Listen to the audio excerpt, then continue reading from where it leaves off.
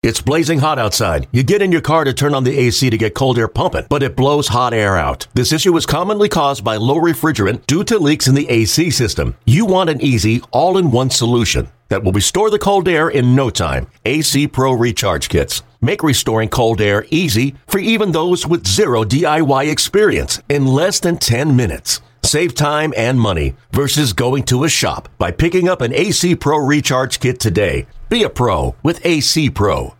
Very uneventful day here in San Diego. The 2019 Winter Meetings is starting to conclude as Rule 5 draft is happening tomorrow, and that will be the actual conclusion of it. So why not? Let's talk to Jayson Stark, the Hall of Famer. Let's talk a little Gerrit Cole that happened a little bit last night, and more Phillies right here on Pine Tar for breakfast. Coming up next.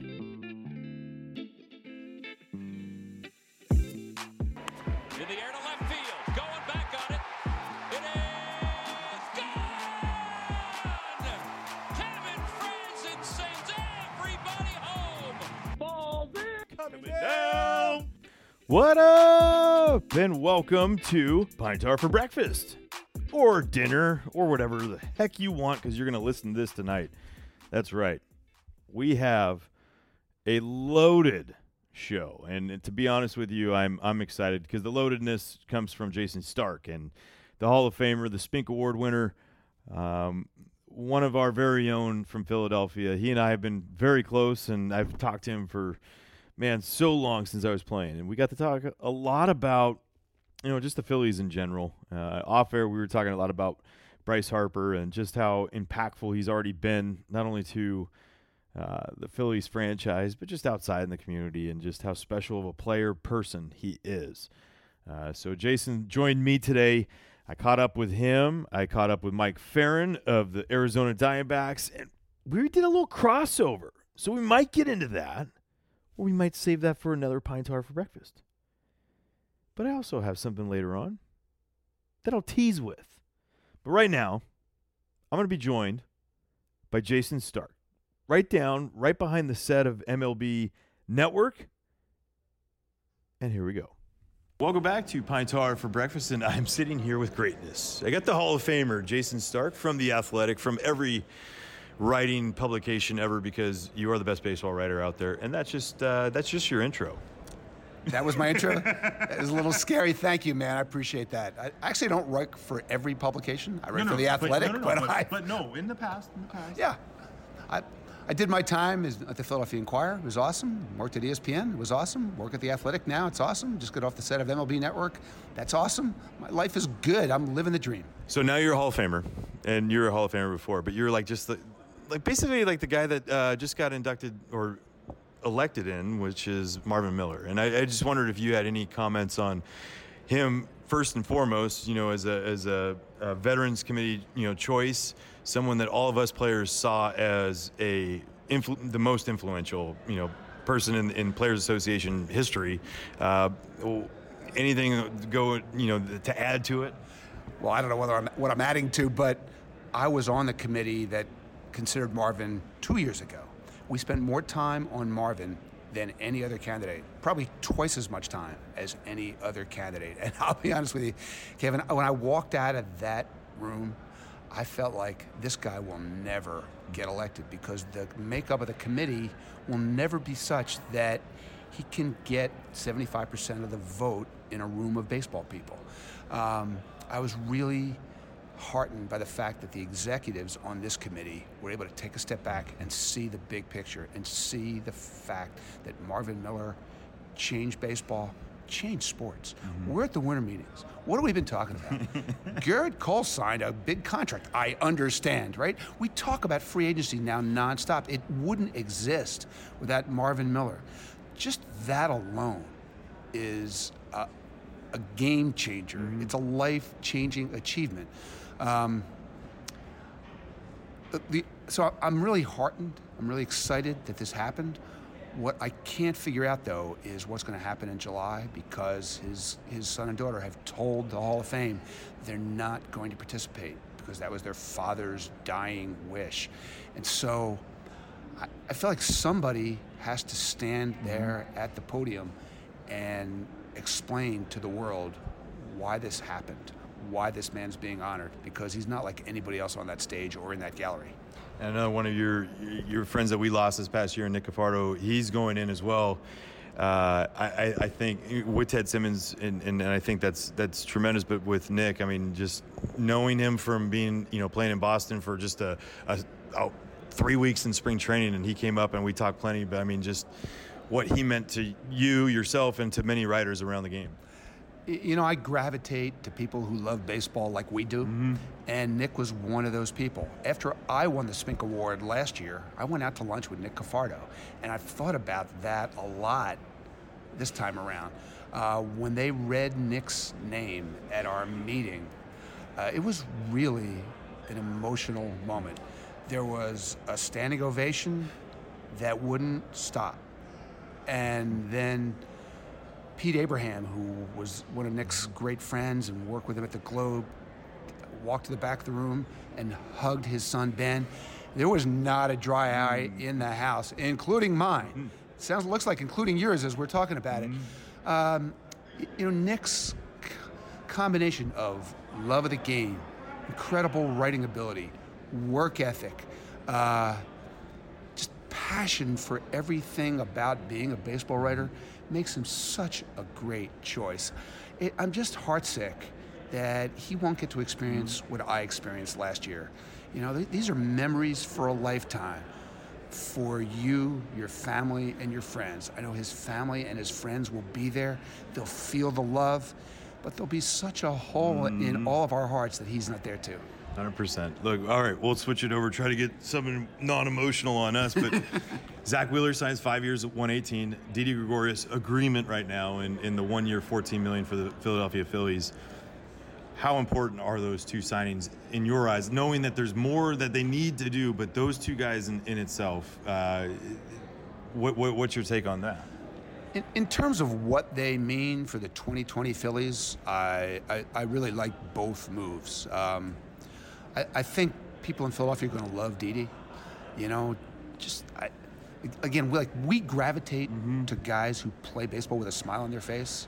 Didi comes to work with a smile on his face, and that's the way he plays. And he should be healthy. He's way down the road now from the Tommy John surgery. And I know the Yankees felt like last year he came back. He started the season late. He was behind. It was his free agent year. He had numbers in his head he was hoping he could put up. He wasn't ready to put up those numbers. Then, you're trying to play catch up. I don't think last year was the real Didi Gregorius. He's an upgrade at short. He should be an upgrade in terms of left-handed bat. Really good fit, assuming he is what he was the previous 2 years in New York. And then Zack Wheeler was interesting to me, just talking to the Phillies people through the winter about the various free agent options. I think they knew that Garrett Cole was going to be a Yankee. He was going to price himself out of what the Phillies were going to do. And when I asked about every other free agent starter, it was so clear to me that they prefer Zack Wheeler for every reason over anybody else. Stuff, upside. I mean, he's a guy to dream on. He's not a number one starter. He's not a number two starter. He can be on a given day. There's just been too many ups and downs to say that's what he's been. But we don't know what he'll be, because just look at the combination of velocity, hardest throwing Phillies starter since Curt Schilling, right? Spin rate, not just the fastball, but the slider is man-eating, and I think he's got a chance to really connect with Brian Price. I'm excited to see where it leads, but just have to recognize there's been a lot of injury history and a lot of inconsistency. So it's a very expensive roll of the dice. I mean, if you took the second halves of both years, his last 2 years, and combined it, and that was your one season, you have a Cy Young Award winner. I mean, maybe not with DeGrom, but I mean, just in general, his numbers are that good and that dominant. So, with that being said, you brought up the name of Brian Price and just the acquisition of Joe Girardi and Brian Price. How much do you see that as? I mean, because you've been around plenty of, pitching coaches in this game, plenty of managers in this game that can maybe dial up something extra? Do you think that there is more out of Zach Wheeler that we're not seeing? I mean, I think that's why he got paid what he got paid. They weren't buying what he's been. They're buying what they hope he can become. He's what we are seeing the new free agency, because it used to be you paid for the past, not the future. Truly on the whole thing, yeah, you're hoping, but this is all on what the future could be in signing a Zach Wheeler. Yeah, there's no doubt about it. And I mean, you mentioned Joe Girardi and Brian Price, and with both those guys, kind of the fundamental rule of managerial hirings and firings applies. Whatever you had in the previous manager, pitching coach, you're trying to hire the opposite.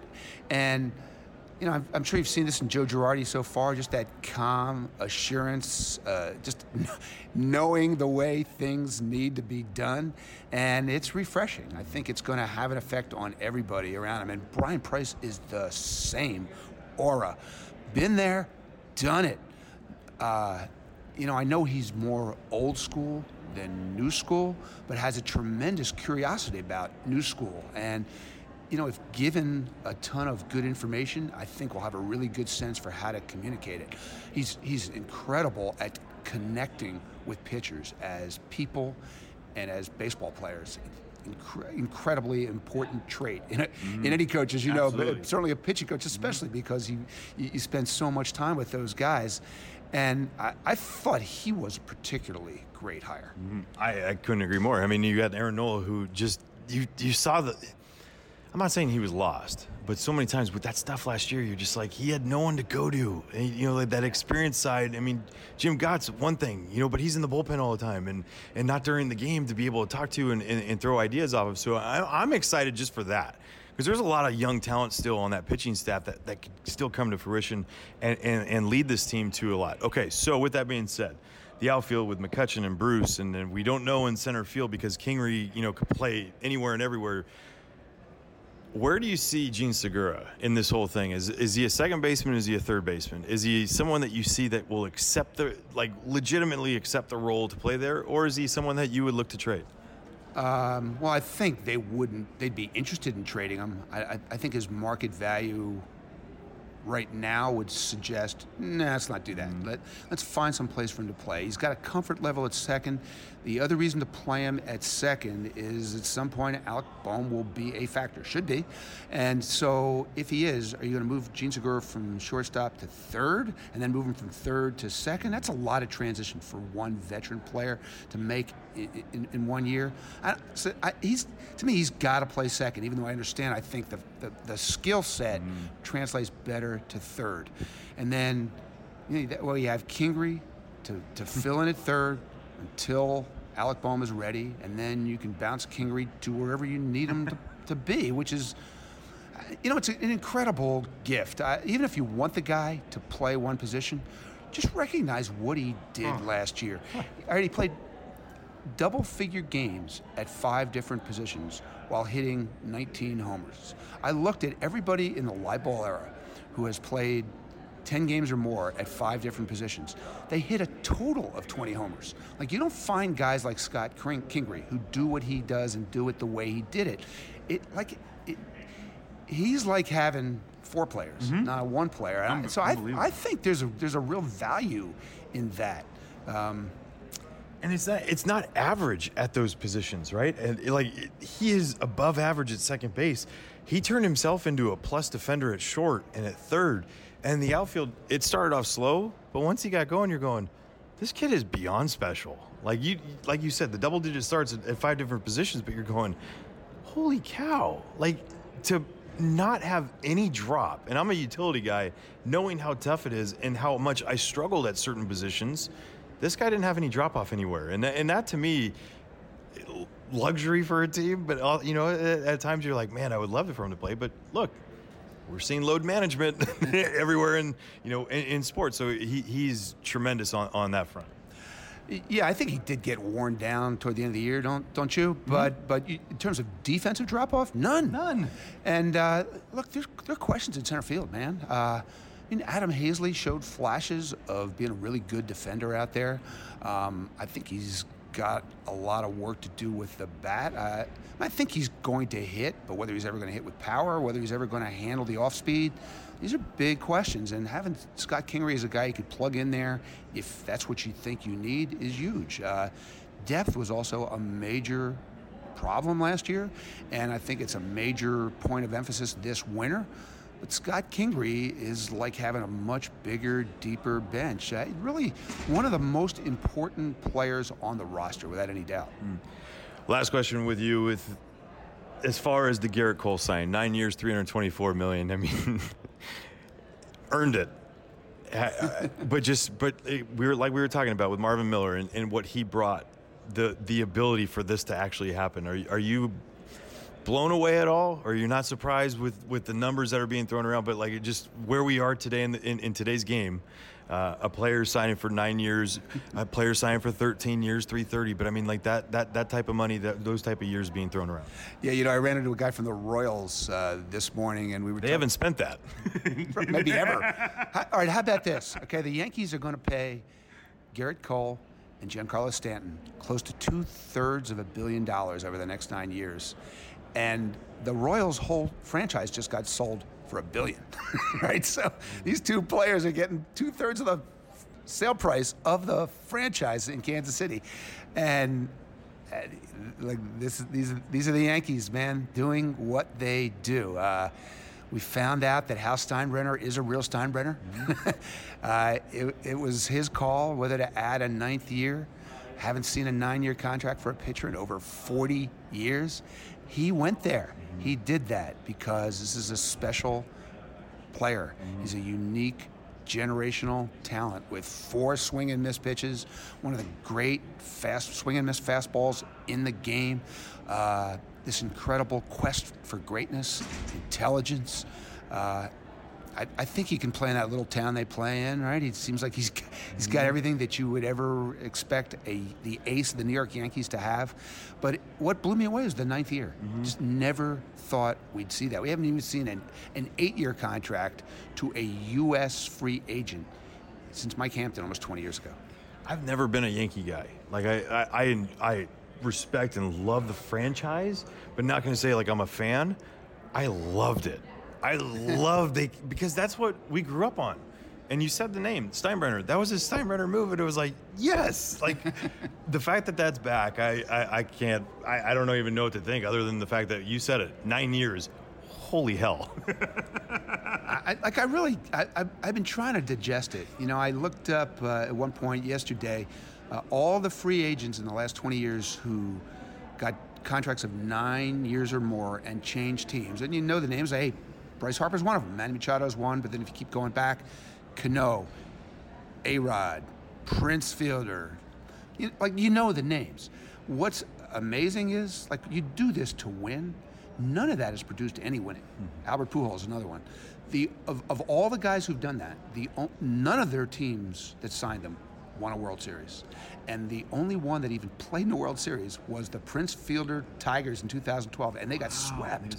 And so this is the Yankees. This is all about winning the World Series. It's what they have to do, or how are we going to look back at this and say, good idea? Well, I'm just like looking at this whole thing and just going, oh my gosh, he's getting all the same money all the way through, where Bryce Harper in the last 3-4 years, his goes down, where everyone else is like, you see these long contracts, they continue to skyrocket up. One thing that's always been lost on Bryce is that he's taken less in those last couple of years, and it's not like he's hurting for money, but it helps the franchise and the ability to possibly keep a winning franchise going, hopefully at that time. Yeah, the Bryce Harper contract was clearly it was accountant driven. I don't think the Phillies expect to get 13 great years out of Bryce Harper. I'm sure Bryce would say that's probably not likely himself, but he expects it. Yeah, good point. But by spreading it out over that many years, it lowered the AAV and enables them to be more flexible with him on the team. Because first and foremost, what does he want to do? He wants to win. And he knows if he chews up all the payroll, that gets hard. Jason, I appreciate you coming on Pine Tar for breakfast. And it's great to have, this is my second Hall of Famer. I just want to let you know. You want to know who the first is? Michael Jack Schmidt. So it's me and Michael Jack Schmidt. That's good company. I was a little disappointed that no pine tar was actually served for breakfast. I'm short a meal today. Well, usually with the guys, I do waffle or not. It's who you waffled. Like, did this guy, did you own him? L.A. always told me, like, oh, that guy owned me. I was like, L.A., you punched that guy out 12 times. He had 2 hits off you. No chance that he owned you. So, anyway, thanks for coming on. My pleasure, Kevin. Thanks, man. Isn't he the best? I mean, Jason Stark not only has written for the Philadelphia Inquirer, you have ESPN, MLB, it just runs through his veins. And I was honored to have a Hall of Famer with me. I mean, that's all we're going to say. So coming up next, I have Mike Ferrin, who is play-by-play for the Arizona Diamondbacks, and he joined me right here on Pine Tar for breakfast, but I also joined him at the same time on his beautiful podcast for the Diamondbacks. And we thought it'd be interesting because here's a lot of things. Gene Segura, he saw him play second base for the Arizona Diamondbacks, Didi Gregorius as the shortstop for the Arizona Diamondbacks. They have a couple guys that were DFA'd. One that I was hoping that would be non-tendered in Jake Lamb, but he wasn't because he's a damn good player. When the Phillies non-tendered Maikel Franco, I thought, whoa, that'd be a good one. Taijuan Walker was one that we talked about, so Steven Souza Jr. But there was just a lot of conversation, a couple funny stories, maybe one that Phil Nevin doesn't really like about. Well, it's not about not liking me, but it's out there. It's funny. It's a great story. But Mike Ferrin joined me right here on Pine Tar for breakfast. Baseball's winter meetings wrapping up in San Diego and a special crossover edition of the D-Backs and Phillies podcast. I'm Mike Ferrin from the Arizona Diamondbacks, joined by Kevin Franzen, former Major Leaguer and Phillies broadcaster, as we get to the end of the winter meetings. And former Diamondbacks farmhand. Former D-Backs farmhand.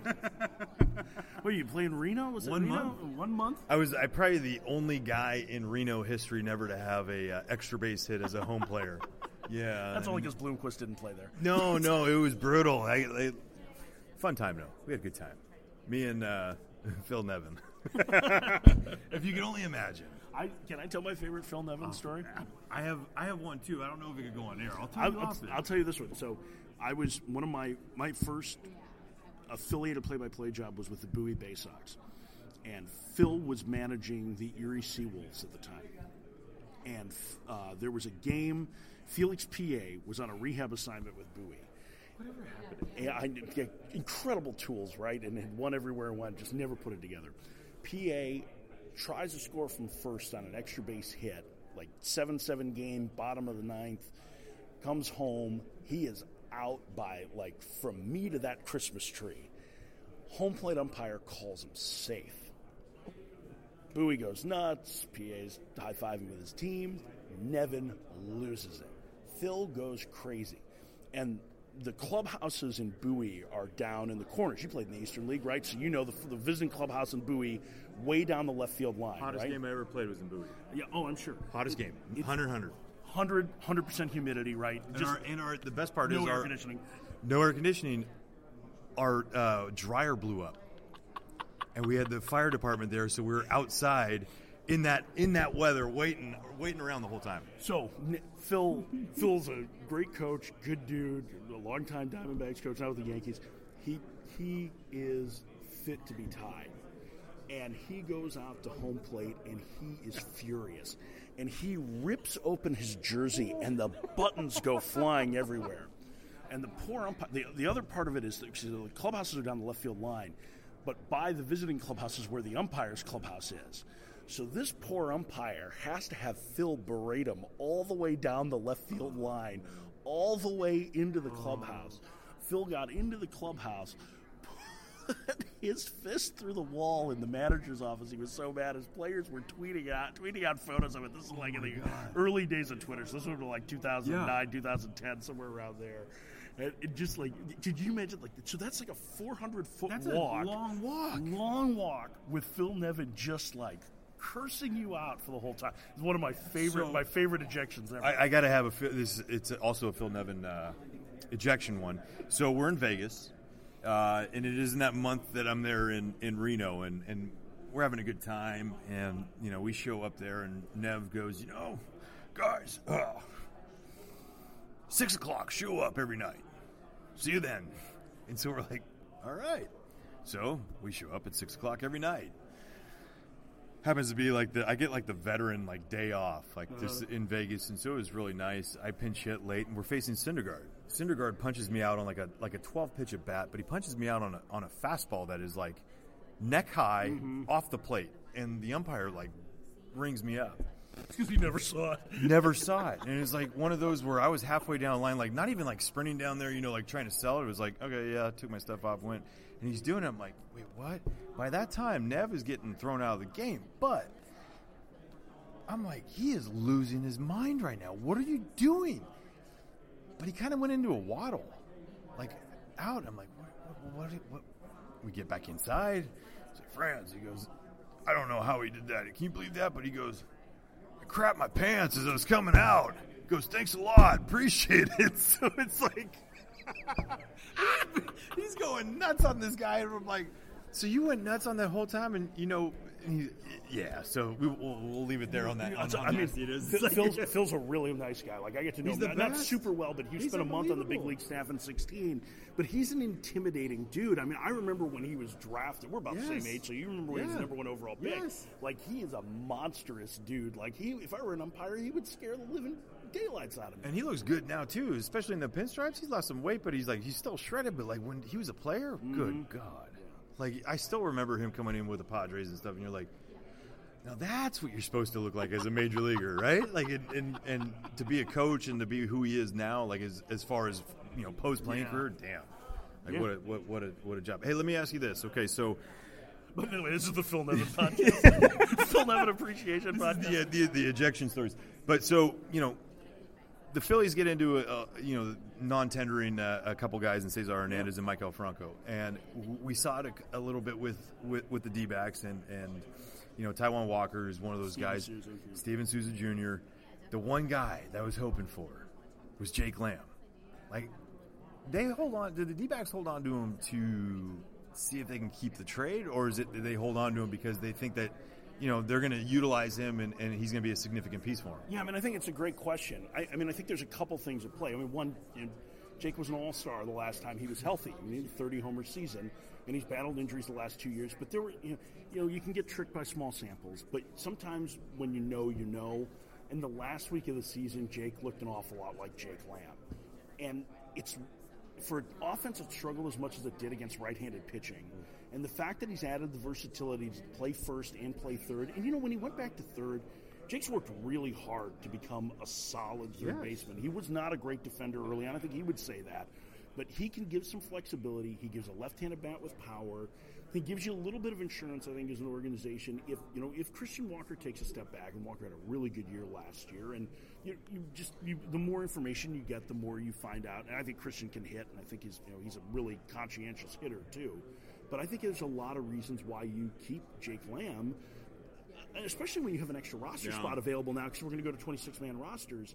I think there's a lot of plate appearances for him. I think he gives you left-handed power, and that's something that you desperately need if you're a team that's going to have success. I want to ask you, on the Phillies standpoint, I mean, I understand that they're trying to push some money around, and that we'll talk about Didi Gregorius in a minute, because obviously there's a tie there with the Diamondbacks too. Huge tie.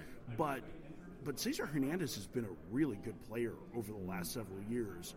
Last year was about a 6-week stretch where he really struggled. And other than that, everything looked like normal. What happened? Why? Why? To be honest, like you look at the year before, and he was a 100-walk guy, and he played with 2 broken feet, basically. He fouled balls off each foot, and he was battling that. So that was the end of 18. He goes in this year not taking, and trust me, I'm the guy that never took. Like, I saw the rosin bag being thrown, and I'm swinging. But there's a difference with a guy like Cesar. Like, he's a leadoff type. He has the speed to steal bases. He has the athleticism to do that. So you didn't see that come to fruition because he was, swinging away. There was a lot of, flares and doing stuff. He listened to the entire staff, and this was not one thing negative on Cesar. He came in huge, and he was very muscular, and he loses so much weight. So they were so worried about him not, being able to hold up, that they're like, we want you to put on weight. He did it, and he put on great weight. It wasn't like it was, he came in out of shape. No, he was in great shape. But it took a while for I would never say he never got used to playing like that. Yeah. And so once he started to, finally slim down to be like who Cesar is, and that to me is, a lean, like just speedier guy. He did lose a little bit mobility in his hips. You could just tell, like just the way he was, going down for ground balls and all that stuff. It took a while. With that being said, he just I don't know if you want to spend $10, $12 million on a guy like that for a year. You're not getting the production. He had 32 doubles. He had, a couple of triples. He had more home runs than he did the previous year. But it still is at 10, 12 million because he's a one position guy. Right. And it's a very, it's a very average second base. He's not a very good second baseman, but he is going to produce. If you move him to third base, you wonder because he has a good arm. But bat just doesn't have the bat's power. not going to do it. Yeah, so you wonder, is he the utility guy? He played center field in 2013 at the end of the year, and you're going, oh my gosh, like could he be that? He's the guy that you just don't know. Do you want to rely, $10, $12 million on your payroll? I can see and understand completely why the Phillies didn't do it. I guess I understand it too, especially with Scott Kingery there, because Kingery, and obviously the Phoenix product, can play a bunch of different positions. And the big news, one of the big pieces of news out of these winter meetings have been Didi Gregorius going to the Phillies. I assume that means Gene Segura goes to second base. Well, you've had both. You've had both in that situation, right? Yeah. Shortstop, second base. Where do you see? Where do you could Gene be a second baseman, or do you see him as a third baseman? I see Gene as a second baseman because we saw it in Arizona. His best offensive year. Fast infield, and you saw someone that could play it. He's got, I think, at second base, it's like him and John Scope probably have the best second base arms. And his transfers on double plays are really quick. And Gene's year that he had with the Diamondbacks was fantastic. 20 homers and 20 steals, and was really, really good. And, I'd heard a little bit that he was ready to move off of shortstop. I think he felt like the demands on his body probably were a little bit much. I think he understood that he wasn't playing that well defensively. But I think the idea of putting him and Didi up the middle, Didi's not the same defender he was when he came up with the Reds, but he's still pretty solid. He's still got a great arm. It's a really interesting. I think it got a chance to be the best defensive infield the Phillies have had, certainly since they've gotten back into relevance. Well, and let me ask you this, because you see it, and it's pretty apparent that Christian Walker has some absolute unbelievable skills at first base. Yes. Ketel Marte, when he's at second base, you can see someone that covers so much ground. So with that being said, Reese doesn't have a lot of he doesn't cover a lot of ground. Gene moving over to second base, and it's a couple of years away from you seeing him at second base. Could he take over that ground? That's why having a guy like Kingery, who is so special, like he is, you put him at second base, he's going to win a Gold Glove. And you wonder if that was the move. If you were to put Gene at third, there's so many different things they have. Because Didi, and I'm glad we were doing this because I was going to ask you, because you've seen him. You've seen where he was, where he still hadn't even reached that potential, but defensively he was really good. You guys are okay, better off now at shortstop with Nick Ahmed, but he's not bad. No, he's not bad. but seeing Didi play and being able to have a guy right there, the range is there, the arm is there, the hands are there. It's the consistency, correct? We would always say with Didi, the consistency we see with Nick Ahmed is not the same. It's ridiculous. It's night and day. Yeah. But how much does he bring to the table for the Phillies? Well, I think Didi's. You're talking about when he's healthy or has been healthy, has been a plus offensive player at the position, and I think smart probably on his part come to play on a one-year deal. He missed half of last year coming off Tommy John surgery. He's got power. It's going to play in a ballpark that's going to reward the power. He has familiarity with Joe Girardi, the new manager of the Phillies. They played for him in New York. And I think he's going to bring. He brings he just brings a positive element. I think every day, just in his personality. He's an interesting guy. He's an artist. Have you ever met a kid from Curacao that's like hasn't loved it? Have you ever been to Curacao? Like, I would be really happy too. Everybody is just like, oh my gosh, they come off the island and they're like, speak 5 languages. They say hello to you and have a conversation, looking you right in the eye. It's like, what else do you want from a person? Oh, he's actually really good at baseball too. Yeah. No, I think it's a nice pickup for the Phillies in that it helps us stabilize the infield. It still gives them a little bit of flexibility with Kingery. You could play some center with, you could split time with him and Hazley, I suppose, and have Kingery at third and let him move around a bunch of positions. I think that's something that's going to get sorted out for them in spring training more than anything. I wonder, okay, so the Dodgers have this whole deal, and I think it brings up a point to you because of this guy, and I love him more than anything, but it's the health. If they're willing to trade away A.J. Pollock in his contract and maybe attach someone to it to take on, the Phillies are right on the cusp of that luxury tax. Seeing an A.J. Pollock and Adam Hazley together in center field now, you're like, ooh. AJ had a rough go late in the year last year defensively. It wasn't quite the same, but he really destroys left-handed pitching still. And, yeah, I mean, I think in that ballpark, he's a Jersey guy. Like, I think that would make sense. There's been plenty of rumors that the Dodgers are looking to trade him. That's a possibility. They'd be willing to eat some money. So we'll see how that plays out. Guy, right? I mean, yeah, solid guy. I mean, he's a pro. He's a guy that is very serious about his craft. He works very hard at it. And when he gets into those 10-week stretches where he's really locked in, he can carry an offense. I mean, remember before he broke his thumb in 2018. The first 6 weeks of that season, he was the best player in the National League. So, I mean, that would be an interesting pickup. All right, so I'm kind of curious. The Diamondbacks are still on the hunt for corner outfield help. Mm-hmm. And while they seem to be... Can't have Herbert. Please? Yeah, no. Nope, can't have him. Nope. You can have Jay Bruce? I think what's much more likely... I love Jay. I do too. Jay's great, too. I'm just trying to think, like, who would you want? I'm curious about Corey Dickerson because I think the Diamondbacks are going down the road right now. It seems like the trade route most likely. They need to realistically fill center field and right field or second base and right field. Those are the two places that they need to fit. Maybe Cesar Hernandez ends up being a fit for them at second. That could be a possibility. I actually think that would be a fairly nice fit, but I also think Ketel Marte's best position is second. Somewhere they're going to try and trade for someone. They may try and sign someone at the other corner. Dickerson went off with the Phillies last year and has turned himself into, at least 2 years ago, a defender that won the Gold Glove Award. He's a very malleable hitter in that he's got a lot of different things that he can do. If you want him to be a power guy, he thinks he can be a power guy. If you want him to be a whole field guy, he thinks he can be the whole field guy. Cut down on strikeouts, put the ball in play. He's pretty talented with the bat in his hand.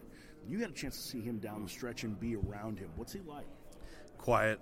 In such a good way. He's so dedicated to his craft, and whether that craft is on the defensive side or it's on the offensive side, we know the offensive prowess. I mean, the guy had 30 home runs when he was with the Rays, right? And ends up getting DFA because he couldn't handle the high fastball. That's what they were worried about. Really?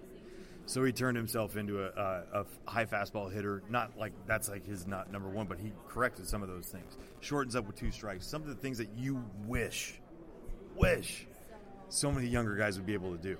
It's like, yeah, he might lose a little bit of power, but his power that he has. He's got shorter arms. He's not going to get tied up on anything. The adjustments that he makes with bat to a bat. Like, he's the guy that you wish with, like, an Andrew McCutchen you can match up, together and be like, okay, that makes sense right there. But I think he could still play a lot, but it's always going to be the health with him. And so is that platoon situation a good thing? I personally think that, but I think Corey knows thyself. Yeah. And he wants to continue to play and be that guy, be able to go in there and play every day. Would he be a fit? He's a fit anywhere. First and foremost, he's a fit anywhere. In any team, any clubhouse, he is that guy. I would love for him to be back in Philly. I just don't see them being able to do it. Well, that's why I think he might be a fit. If you get down this road and once you go through the trade market and you start looking at the outfielders, because I think so. This is one of my theories here coming out of the winter meetings. I think the corner outfield free agent market is going to move slowly because you have a lot of guys. Cole Calhoun's still out there. Well, because in here I'll explain why. Cole Calhoun, Buckeye native, I think he also would be a great fit for the Diamondbacks. He's been linked to him a little bit, but Calhoun, Corey Dickerson, Yasiel Puig, Nicholas Castellanos. Steven Souza Jr., who the Diamondbacks just tendered. I'm trying to think. There's one other guy that I was thinking of that is in that mix among corner outfielders, Marcell Ozuna. Ozuna probably has the highest upside of them. He's had the best overall season of any of those players, but they all kind of fit in the same range on a scouting scale as an average major league regular at the corner, right around there. 100%. And so I think because, like the starting pitching market we've seen move really quickly. Like here we saw 2 monster deals for starters, and I think we're going to see more before we wrap up. That I think the reason why we saw that is there was a lot of variability in the number of starters. You had some frontal rotation guys, you had some number 2, number 3 types, you had a fair number of number 4s, so there's going to be a lot of places to space out. With the outfielders, they're all kind of the same, and so that's going to bog their market down a little bit. And I think those guys will all end up with similar deals. Ozuna's going to end up with the most out of it, I think, for sure. Because I do think that there's more upside there, but I think in general that's the way that they'll be viewed. And I think that's going to make them have to wait. Because I'm with you. I love Cole Calhoun. I love Corey Dickerson. I love like Nicholas Castellanos bat a lot. I know there's questions about his defense, but that guy can hit. Yeah, that's the market that I think we start talking about either closer to Christmas or into the new year. Well, let me ask you about another market. Is that 4-5 guy, right? And okay, so the guy that you guys non-tendered in Taijuan Walker, is he a starter? It's a good question. Because if I'm him, I'm taking a 1-year deal and seeing what teams have. I'm going to a winner because the winners are going to want him, and the reason I say it, they're going to want him as a reliever. That fastball split that he has, that if he's a 2-pitch pitcher, I mean, he's the size of Del Betances, right? I mean, he's huge. Yeah. Could you see that happening? Could you see him being healthy enough to do it? Or could you see him not wanting to be a reliever? He was healthy at the end of the year, which is certainly good news for him. And Ty worked really hard, reshaped his body coming back. If I were him, I would want to go to a second division team that was going to give me a chance to start every day. Because I think you're going to end up making more value for yourself, especially, and this is kind of looking ahead, the free agent starting pitching market next winter isn't all that great. So it's an opportunity for you to recoup a lot of value. If you go to a place like, let's say Kansas City or Detroit, and you pitch healthy and you pitch well, one, you're probably going to end up in a pennant race because you're going to sign a 1-year deal and they're going to trade you in the deadline. Then if you pitch really well, you're not going to have a qualifying offer attached to you, which means that you're going to, because you've been traded in the middle of the season, so you're not going to have draft pick compensation that's attached to you.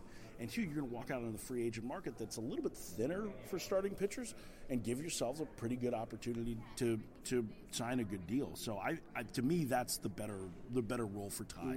What about with the addition of Brian Price? I mean, you know Brian from your time with the Diamondbacks, and he was there for a little bit. And can he be the game changer for a lot of these guys that we're seeing? Because you guys lost Mike Butcher, and he was let go or not renewed, and Matt Hergis is now your guy, and everyone's trying to find that right fit. Like and Brian Price, I mean, he could be that guy for the Phillies. I mean, someone that has that old school ability and being away from the game a little bit to understand the analytical side. I mean, Hergis is a very analytical guy. I mean, where do you see in both our situations, knowing both of those guys? So I haven't talked enough to Matt to really know. You probably know Matt better. I know Matt's brother-in-law really well, Todd Hollinsworth. So I've talked to Holly about Matt, but I haven't talked to Matt yet. It is interesting that Brian Price turned down the Diamondbacks and ended up with the Phillies. He and Joe Girardi were scheduled to manage, be the pitching coach of the Premier 12 tournament together. Well, it's probably what helped to lead to that, too, is that they had a relationship working on USA Baseball. I'll be really interested to see, because it's a big departure from Chris Young, the previous pitching coach, who was data savvy, but also in his first time as pitching coach. And I know from knowing Chris that this is not Chris, the 6'10" pitcher. This is Chris, the former Mississippi State standout who was a scout, who he felt like he made some mistakes in terms of communicating. I don't think communication is going to be an issue with Brian. I mean, that's always been his strength with pitchers. It's just going to be a matter of whether or not he can get more out of the back end of the Phillies rotation. With Matt Hergis, I think it's going to be – I think what you're hoping for with Matt is a really collaborative effort with him and Dan Herron in particular. Dan Herron – I threw 88. Dan Herron's a really important guy when it comes to planning what the starters are doing, and I think Matt's relationship with Dan will be paramount. That's not to say that Mike Butcher and Dan Herron didn't have a good relationship, but I think it's just that's what you're looking at going forward, and see what how Matt and Dan get on the same page and try and help listen to pitchers to see how they can get to the next level, because they're going to be counting a lot on Zach Gallen taking another step forward, Luke Weaver being healthy, taking another step forward, Robbie Ray potentially bouncing back. Those names have been bandied about in trade rumors. Like Robbie potentially he has the stuff to be able to dominate. So you look at that start. Mike Leake's pretty solid. Alex Young had a good rookie year. There's some good moments from Taylor Clark. Like, there's a little bit of depth there, and it's going to be interesting to see how Matt relates to that. Isn't it incredible how these organizations, how important the minor league thing is, right? And the minor league depth and and not. Did you appreciate that when you played? Yes, I did. Well, you were minor league depth. I mean, I was minor league depth at the end. Yeah, for sure. But I mean, like before, you were so top heavy. Right? And with the Giants, you were so top heavy. And how did you supplement it? You supplemented through the minor leagues, but the minor leagues wasn't producing anything. Like, and we were coming up, and we were like, I was a everyday second baseman for a year and a half, tearing it up, and next thing you know, I'm a utility guy. So that was like that was the other part. Is like having guys to be able to take in that role, and losing pitchers, and what pitchers are you bringing in? Like, are they guys that are going to be able to step in and win you 10 games, keep the ship moving? Or are they going to be the guy that's going to be, you might have 2 good starts and then you're done for a month. Like you're going to have, 4 or 5 straight, just bleh. That's why I've been fascinated by this, because we've seen it with so many teams, like what the Yankees did last year, right? I mean, and to see how good they were and sustained all those injuries, and they kept on bringing guys up, and they kept having guys step up, and they had the right depth guys. is huge. Depth is huge, and for a team like yourself, I mean, you see it. You only get a couple high-priced guys, and you only get that like short little window with those guys to keep them. That minor league depth is important. We're starting to see it with the Phillies. The lack of depth that they've had in the last couple years came to bite them in the butt. Major focus for the Diamondbacks this winter, and as much as there's been talk here and rumors on Madison Bumgarner or some bigger names or whatever, it would be a good fit. I'm a little bit skeptical that that's going to play out at this point. I think Bumgarner's going to get a really good contract. I don't necessarily know that that's going to play out, but I think that the biggest thing for the Diamondbacks has been trying to find more quality offensive pieces. I mean, that's one of the things you watch across the division that the Dodgers have done. Yeah, they have stars, but when their stars either need a day off or are on the injured list, they have guys that can fill in capably for it. So this has been fun. It's good to see you. You and I get a chance to do this in our other gigs all the time. You don't get to talk to each other face to face. I know. It's usually in press rooms. So this is the first time we've ever tried the crossover episode. It's a little bit like the best part it's is not Law and Order meets Homicide, but no. But I mean, like the fact that there's so many ties between the D-backs and Phillies in this particular year, I think is tremendous. And there's so many things that we could run off each other. It's been great. And I've had a blast working with you on the MLB Network Radio, so it's been good times. I have too. So it's great to see you. Safe travels. Happy holidays to you. Happy holidays to you. In my cold jersey. What a beauty Mike is, and I was lucky enough to catch up with him multiple times this week, but this time on a taping for Pine Tar for Breakfast. Thank you so much for listening. I know it's been a lot. It's been a lot of people, but it's been great information. But tomorrow, there might be something that you might like even more. Matt Klentak, the GM of the Philadelphia Phillies, is going to join me right here on Pine Tar for Breakfast. Peace!